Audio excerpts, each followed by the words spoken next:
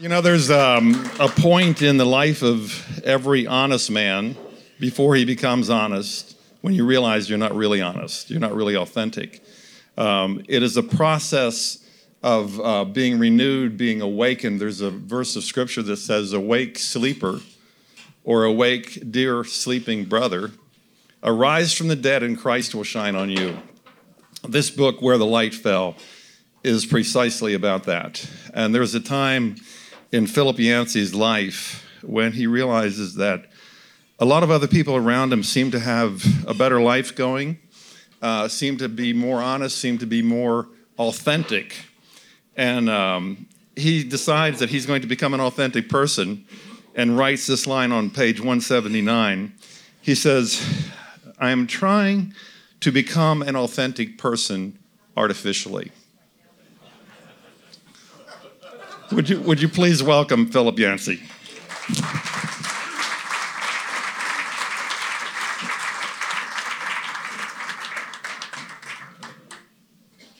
Thank you, and it's great to be here. We got out of Evergreen, Colorado just in time yesterday, expecting about a foot of snow in our hometown, and as the clouds drifted down this way, it warmed up, and now we're getting it in the form of rain, which you guys can cope with, so it works out.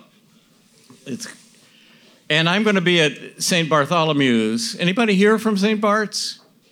A few of you. Okay, yeah. Tomorrow night, that's Friday night, and Saturday morning, you're welcome to come if you like.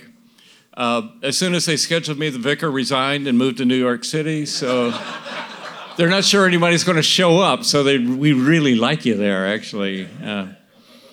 I'm sure their website has details. I am going to talk about this book, Wes, and I have a paperback edition. You say, where'd you get a paperback? Well, it's one of those advanced deals that they send to reviewers and places, so you can't get one. Page numbers don't work. There are a few errors in it, but it's easier to carry around and weighs less in the suitcase. But we do still have a few books left. As Wes mentioned earlier, it's a $28 book, and publishers hate me when I do this because then it shows how much they mark it up. So I can get them for $12, and we're just passing that along to you. So if you want one, you can get one. And I wrote it because I had never really told my story before. I'd never really put it together for myself. And I've learned that as a reporter, as an investigative journalist, I've learned over the years that everybody has a story. Buddy Green has a story. Wes Yoder has a story. And they told me, but they said if I tell you, they'd have to kill me. But so I can't tell you their story, but I've learned that everybody does. And a memoir is kind of like a verbal selfie. You just hold your phone up and try to put together your own life, and that's what I've been doing for the last few years. In a sense, the only thing any writer has is a unique perspective. My view of the world is shaped by my church, by my family, by my growing up, by my teachers, as yours is. So we can look at exactly the same thing, but you see something different than I do because you're not me. And that's all I've got to offer, a unique perspective. And I've written books for 40 years now. I've written about 25 books. They're all kind of idea-driven essay-type books. I call them personal pilgrimage. And they're my ways of struggling with faith. Where is God when it hurts? And what happens when you're disappointed with God? And does prayer really work? And who is Jesus if he's not the person that I was taught growing up? These are the questions that I've spent my life. And I feel privileged looking back that I had the ability to devote the kind of time. We all have those questions, but a lot of people have real jobs. And I don't. So, we think about these questions at night and on weekends or when the preacher's preaching, but I think about them all day long because that is my job, just alone in my office, and I can go to people who can help me figure out things that I can't figure out on my own. So I wanted to capture this moment in time. You could look back and say, evangelicalism is one of the dominant characteristics of the years we lived in, but it's changing a lot. Even today, about 100 million Americans will classify themselves as evangelicals if they're given a list. 100 million of them, almost a third, We'll classify. And we share certain things in common. We went to summer camps. We went to Young Life clubs. We went to New Canaan Society meetings. I mean, this is part of the subculture, right? We know about World Vision. We know about Billy Graham. These are things that we all hold in common. But things are very changing. About 30 million people can be classified as ex-evangelicals. Because we used to be seen as kind of the center of American culture, and American culture has changed a lot and is still changing. And I heard somebody say the other day, it used to be that people thought of Christians as the home team. Now they're the visiting team. They're the ones you throw the beer cans at. They're trying to ruin my good time. They're trying to tell me what to do. I don't like these Christians. They're too stuffy. They're self-righteous. They're hypocritical. We hear all that. And you've probably seen the charts of young people particularly. About a third of them classify themselves as nuns, not the kind who wear black and white habits, but N-O-N-E-S. When they ask them, what's your religious preference? Buddhist, Hindu, Christian, whatever. They say none, about a third. Some of them are your children, grandchildren. So the culture is changing a lot, and I wanted to capture it before it changed. If you read the New York Times, all you would know about evangelicals is that a lot of them voted for Donald Trump. I mean, it's seen through a political lens. They don't know anything really about why we are meeting here together and what we hold in common and why there is something like the New Canaan Society.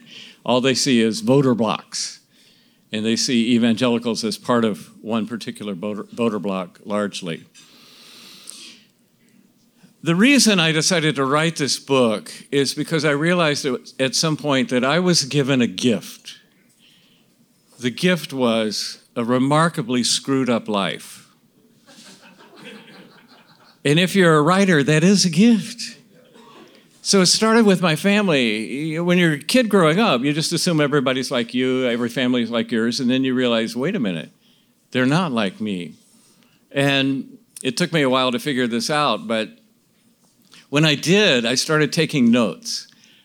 I used to hate these family reunions because family members were crazy. I mean, everybody's got a few crazy members. I don't have any sane members in my family. And when I'm in small groups, sometimes I'll say, tell me about the craziest person in your family. And it never goes further than cousin or uncle or aunt, I mean, we all have these people. Well, I was surrounded by these people. And I used to think, oh, no, I can't believe I got to be around Uncle Jimmy and Uncle Bob again. But then I realized this is material for a writer. You can't make this stuff up. And so I would keep a little note card in my pocket, and I would memorize these mnemonic devices where, I try to remember everything they said, and then I would run to the bathroom and I'd write down everything before I forgot it. So my family thinks I have perpetual diarrhea because I'm always in the bathroom writing down their comments. And then finally I got to use them in this memoir. So I had this crazy family. I lived at a tumultuous time, the 1960s. We were becoming aware of poverty and world events. There was a war going on. There were protests in the streets. There was a civil rights movement. There were divisions in our country. Sound familiar? Yeah, I mean, we thought we had worked through some of that stuff in the 1960s, and here we are going through it again. But that was my formative time. I was in high school, graduated in 1966, so right smack in the middle, and in college when they were taking college presidents hostage and bombing student union buildings, things like that. And then I was also a part of an extreme church, not an evangelical church, but a fundamentalist church. On the map, over here would be Union Theological Seminary. In the middle of it would be Wheaton College. On the right would be Bob Jones University. And this is where I was. And I'm not kidding you. My pastor that was teaching doctrinaire racism from the pulpit, he called Martin Luther King Jr. Martin Lucifer Coon. And the church, and this was one of the better churches, the church printed up a card to give to people of color who tried to enter that church, saying, we know you're not a sincere worshiper of God, you're just a troublemaker, you're not welcome here. But if you want to know more about Jesus, call this number. It's called offensive evangelism, I guess. But and that church softened over the years, and then they finally got to where they would allow African Americans to come to the church, but they wouldn't allow them to join. So there was one raucous meeting with the whole church, and this one Bible college student, he went to Carver Bible College in Atlanta, where I grew up, applied for membership, and they debated, and then I remember the deacon angrily pounding down the gavel, and it was unanimous that he would be not allowed. His name was Tony Evans. He runs a 10,000 member church in Dallas, Texas right now. So that was my church. Bob Jones, us. And what happened to me, when you're a kid, you believe everything the adults tell you, and you assume that people of color are inferior, cursed by God, because we were taught that from the pulpit. And then every once in a while, a little alarm goes off. Ding, ding, ding, ding. They were wrong. They lied to me. And this was a huge crisis of faith for me in high school, because I got a summer fellowship at the Center for Disease Control. It's called the Communicable Disease Center back then. And when I walked in, I knew I was going to be reporting to an Ivy League PhD in biochemistry, a very impressive man. I was going to work with him all summer, and I walked in, opened this door, and it was a black man. And those alarm bells went off. My church lied to me. They were wrong. They told me you could never be a person of color and become like that, or become president of the United States. We know that to be wrong now. And that was a huge crisis of faith, because if they were wrong about race, maybe they were wrong about Jesus. Maybe they were wrong about the Bible. And what I learned early on was not everyone who says they speak for God actually does. Not everyone who says they speak for God actually does. There was an underlying plot line in my family, and it went like this. There were four of us, my father, mother, and two boys. My brother was 2 years older. My mother grew up in Philadelphia. The father grew up in Atlanta, Georgia. And he was a sailor at the very end of World War II. In fact, he was steaming his way to Hawaii to fight the Japanese when the atomic bomb dropped. The war was over, and they just turned the ship around and went back, and kind of sat on their hands for months until they could get out. And he was based in Norfolk and went on a Sunday to see Philadelphia, the sights of Philadelphia, and he went to church. And the pastor said, invite a sailor home for church. And somebody did, and he fell in love with my mother, and the rest is history. So they got married, and they were devout. She wanted to be a missionary in Africa, and he did as well, finally. And they were successful. He had a whole string of people that he had led to Christ. They raised support. They had a mailing list of several thousand people who were going to give them money and pray for them. And they had a pandemic back then, too. It was polio. Polio mostly struck children, but occasionally an adult like Franklin Delano Roosevelt would come down with polio. My father was one of the unlucky ones. He was 23, on his way to the mission field, and suddenly overnight, he couldn't move a muscle in his body. He couldn't even breathe on his own. His lungs didn't work. They were paralyzed. So he was put in an iron lung, this machine that had bellows that they sucked air in and out, creating a vacuum, forcing his lungs to breathe. He was in there for 2 months.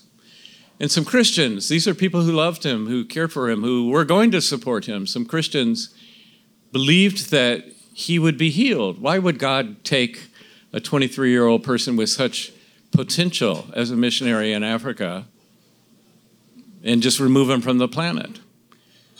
And I didn't find this part of the story out. Of course, I knew my father had died. I was just a year old when my father died, so I have no conscious memories of him. I really had no father.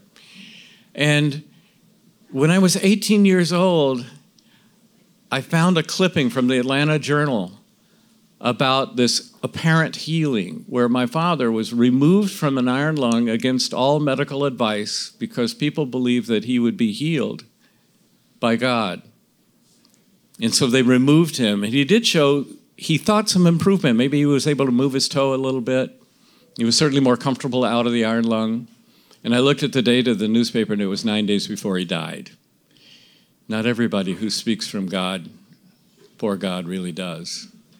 These were not evil people. These were people who loved him, who cared for him. They made a theological error. They took on a prerogative they didn't have. And that started making me question everybody who speaks for God, and in a sense, I've been doing that ever since.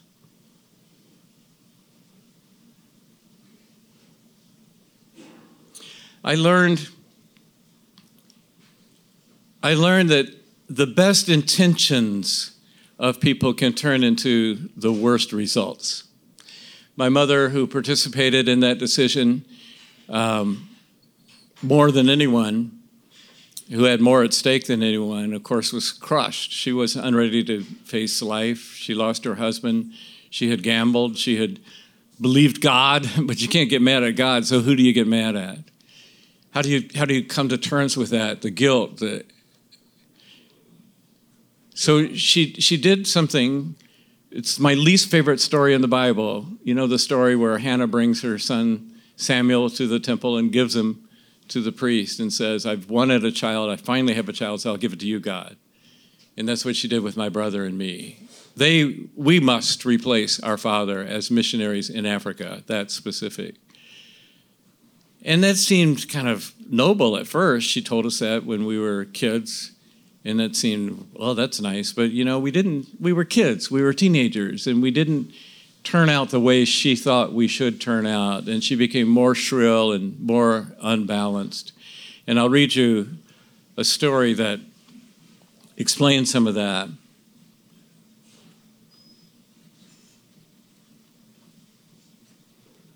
If I ever find it.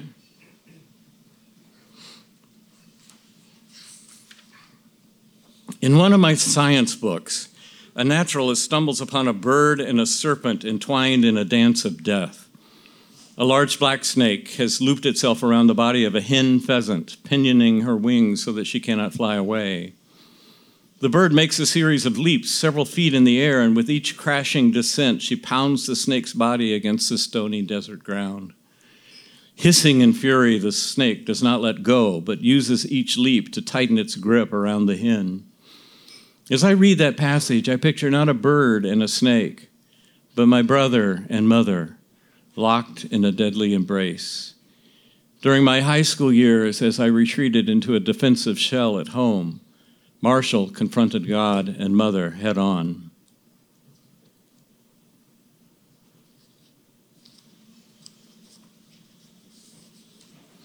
Then comes one of those pivotal days that begins like any other but alters a life forever. I return home from my job on a catering truck to find Marshall sitting at the kitchen table going through the day's mail. He looks up, waves an opened envelope, and grins like he's just won the lottery. "You won't believe it," he crows. "Not only did they accept me, they're offering me a scholarship." My brother was preternaturally gifted as a musician, and he had just applied to Wheaton College because they had a conservatory of music. "Hey, congratulations," I say. "You got your number one choice. I hear Wheaton's a great school, and it's Christian. Surely mother won't object." I couldn't be more wrong. That evening, the three of us eat dinner around the dining room table. Marshall says little as I describe my day's adventure on the route. I can tell he's churning inside. Just as we finish eating, Marshall brings up the letter. "So I got some good news today," he says in a nervous voice. "Wheaton accepted me and gave me financial aid." Mother reacts quickly as if she's mentally rehearsed this discussion. She knew he was looking to transfer somewhere, and he'd mentioned Wheaton in passing. "I'd rather you go to some place like Harvard," she says in a low, gruff voice, pronouncing the name with contempt. "There, they don't even pretend to believe in God. Wheaton claims to, but they're liberal. They use the same words we do, but they don't really mean them. They're apostate, son. You're as likely to lose your faith there as at any secular university, probably more likely." Marshall takes the bait. "Get serious. Wheaton's a Christian college. It's just not as narrow-minded as some others. Didn't Billy Graham attend there?" Wrong answer. Her voice rises. "Yeah, look at him, inviting liberals and Catholics onto his platform, meeting with the Pope. talking about someday visiting Russia. That's exactly what I mean. Sensing a storm, I retreat to a sofa to watch the two of them spat. Mother's eyes contract, and her face contorts into a fierce, wild look that I have never seen before. She spits out the words, "Let me tell you something, son. Nobody's going to drive you to Wheaton. You're not yet 21, and in this state, that makes you a minor. Mrs. Barnes from church works for a federal judge. I'll get him to slap a warrant for kidnapping charges on anybody who carries you across state lines." She pauses, staring him down. "You think I'm kidding? I'll do it. Just try me." Marshall does not yield. "Then I'll fly. What's he going to do? Issue a warrant against Delta Airlines?" Silence descends as mother contemplates the next threat. Her jaw tendon twitches faster, though her facial expression does not change. When she speaks, the words come in a burst of fury. "Make fun of me if you want. I'll do whatever it takes to stop you, young man. You listen to me. If you find a way to pull off this plan, I guarantee you one thing. I'll pray every day for the rest of your life that God will break you. Maybe you'll be in a terrible accident and die. That'll teach you. Or better yet, maybe you'll be paralyzed. Then you'll have to lie on your back and stare at the ceiling and realize what a rebellious thing you've done, going against God's will and everything you've been brought up to believe." Her words hang in the room like a cloud of poison gas. Once released, it cannot be put back in the canister. Marshall pushes away from the table, scraping his chair so hard it leaves marks on the floor. He heads toward his bedroom, and a few seconds later, I hear the slam of a door. I keep my head down, pretending to read a magazine. My vision blurs, and a quickened pulse throbs in my temples. "Be still, my heart," is the only thought I can form. In the tense quiet that follows, I picture my father lying motionless in an iron lung, staring at fluorescent lights overhead. "I'll pray every day that God will break you." She would pray for that. Dozens, scores of times in ensuing years, my brother and I have replayed that scene together. We recall the same vivid details, the prominent W on the acceptance letter lying atop a pile of junk mail, the cold, hard words coming from a face twisted in rage. Yet we always disagree about one crucial point, what our mother actually said after the words. Better yet, I remember the threat of paralysis while Marshall remembers a different version.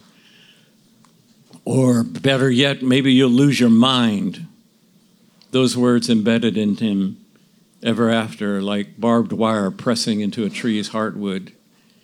To this day, I believe my brother's subconscious has backfilled his memory of her threat with what actually happened at Wheaton. Because while there, he dropped out his final semester and was diagnosed chronic paranoid schizophrenic. And he went on his own odyssey, trying to get as far away from the background we were raised as possible. He succeeded. He became one of Atlanta's first hippies, taking a lot of LSD, hanging out in Piedmont Park, watching the clouds drift overhead, turning colors, and fried his brain.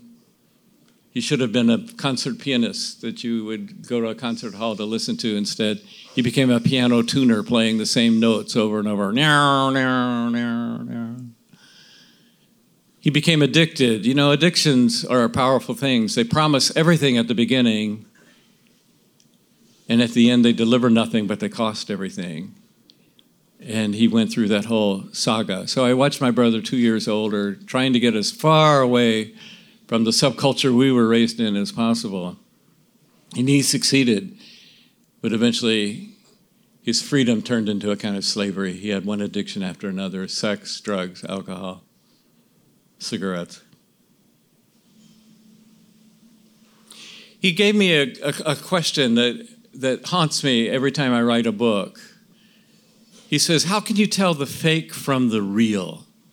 When you grow up in a church environment, especially in high school years, we actually lived on a church property. We lived in a trailer, 8 feet wide, 48 feet long, 3 of us, and a piano on a church property. So we were there every time the doors opened and every time the tent came, always we had to be there. And we learned how to give testimonies. We learned how to pray to make people cry. We learned how to be camper of the week one week and get kicked out the next week. We learned how to do that kind of stuff. My brother would say, how do you tell the fake from the real?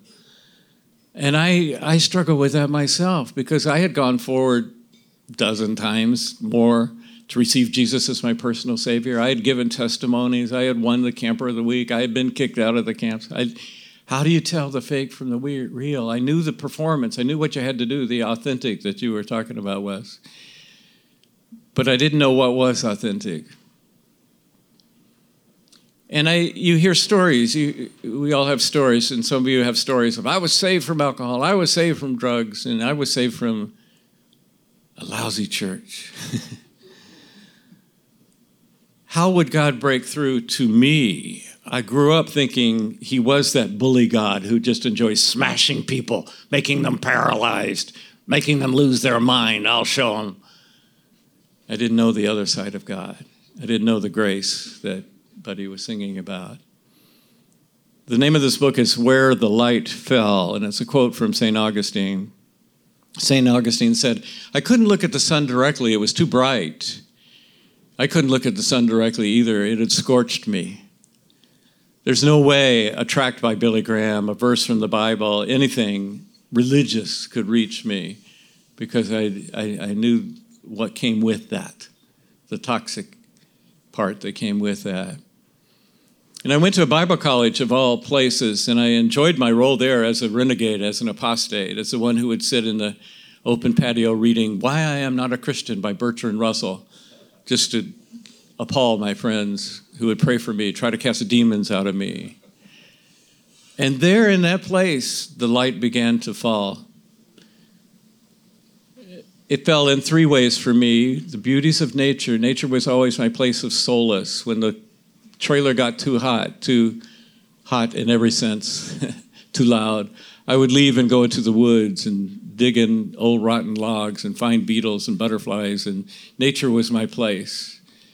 Classical music, my brother was gifted in ways that I can't even imagine, but I could at least play. And again, I would go in that Bible college chapel, sneak out, climb out my window, go in the middle of the night, and they had a 9-foot Steinway in the chapel, and with a little light on the piano, I would sit there and play Brahms and Schubert and Beethoven. And it was beautiful in spite of myself, in spite of all the missed notes. And then romantic love. Those were the ways in which I experienced God's goodness, God's mercy. And we all have those. We live in a beautiful world. We live in the midst of common grace. And some people recognize it and some people don't. But I was in such a tight, resistant, defensive shell. There's no way that God could break me in the way that, and I learned God doesn't do that. God loves, God woos.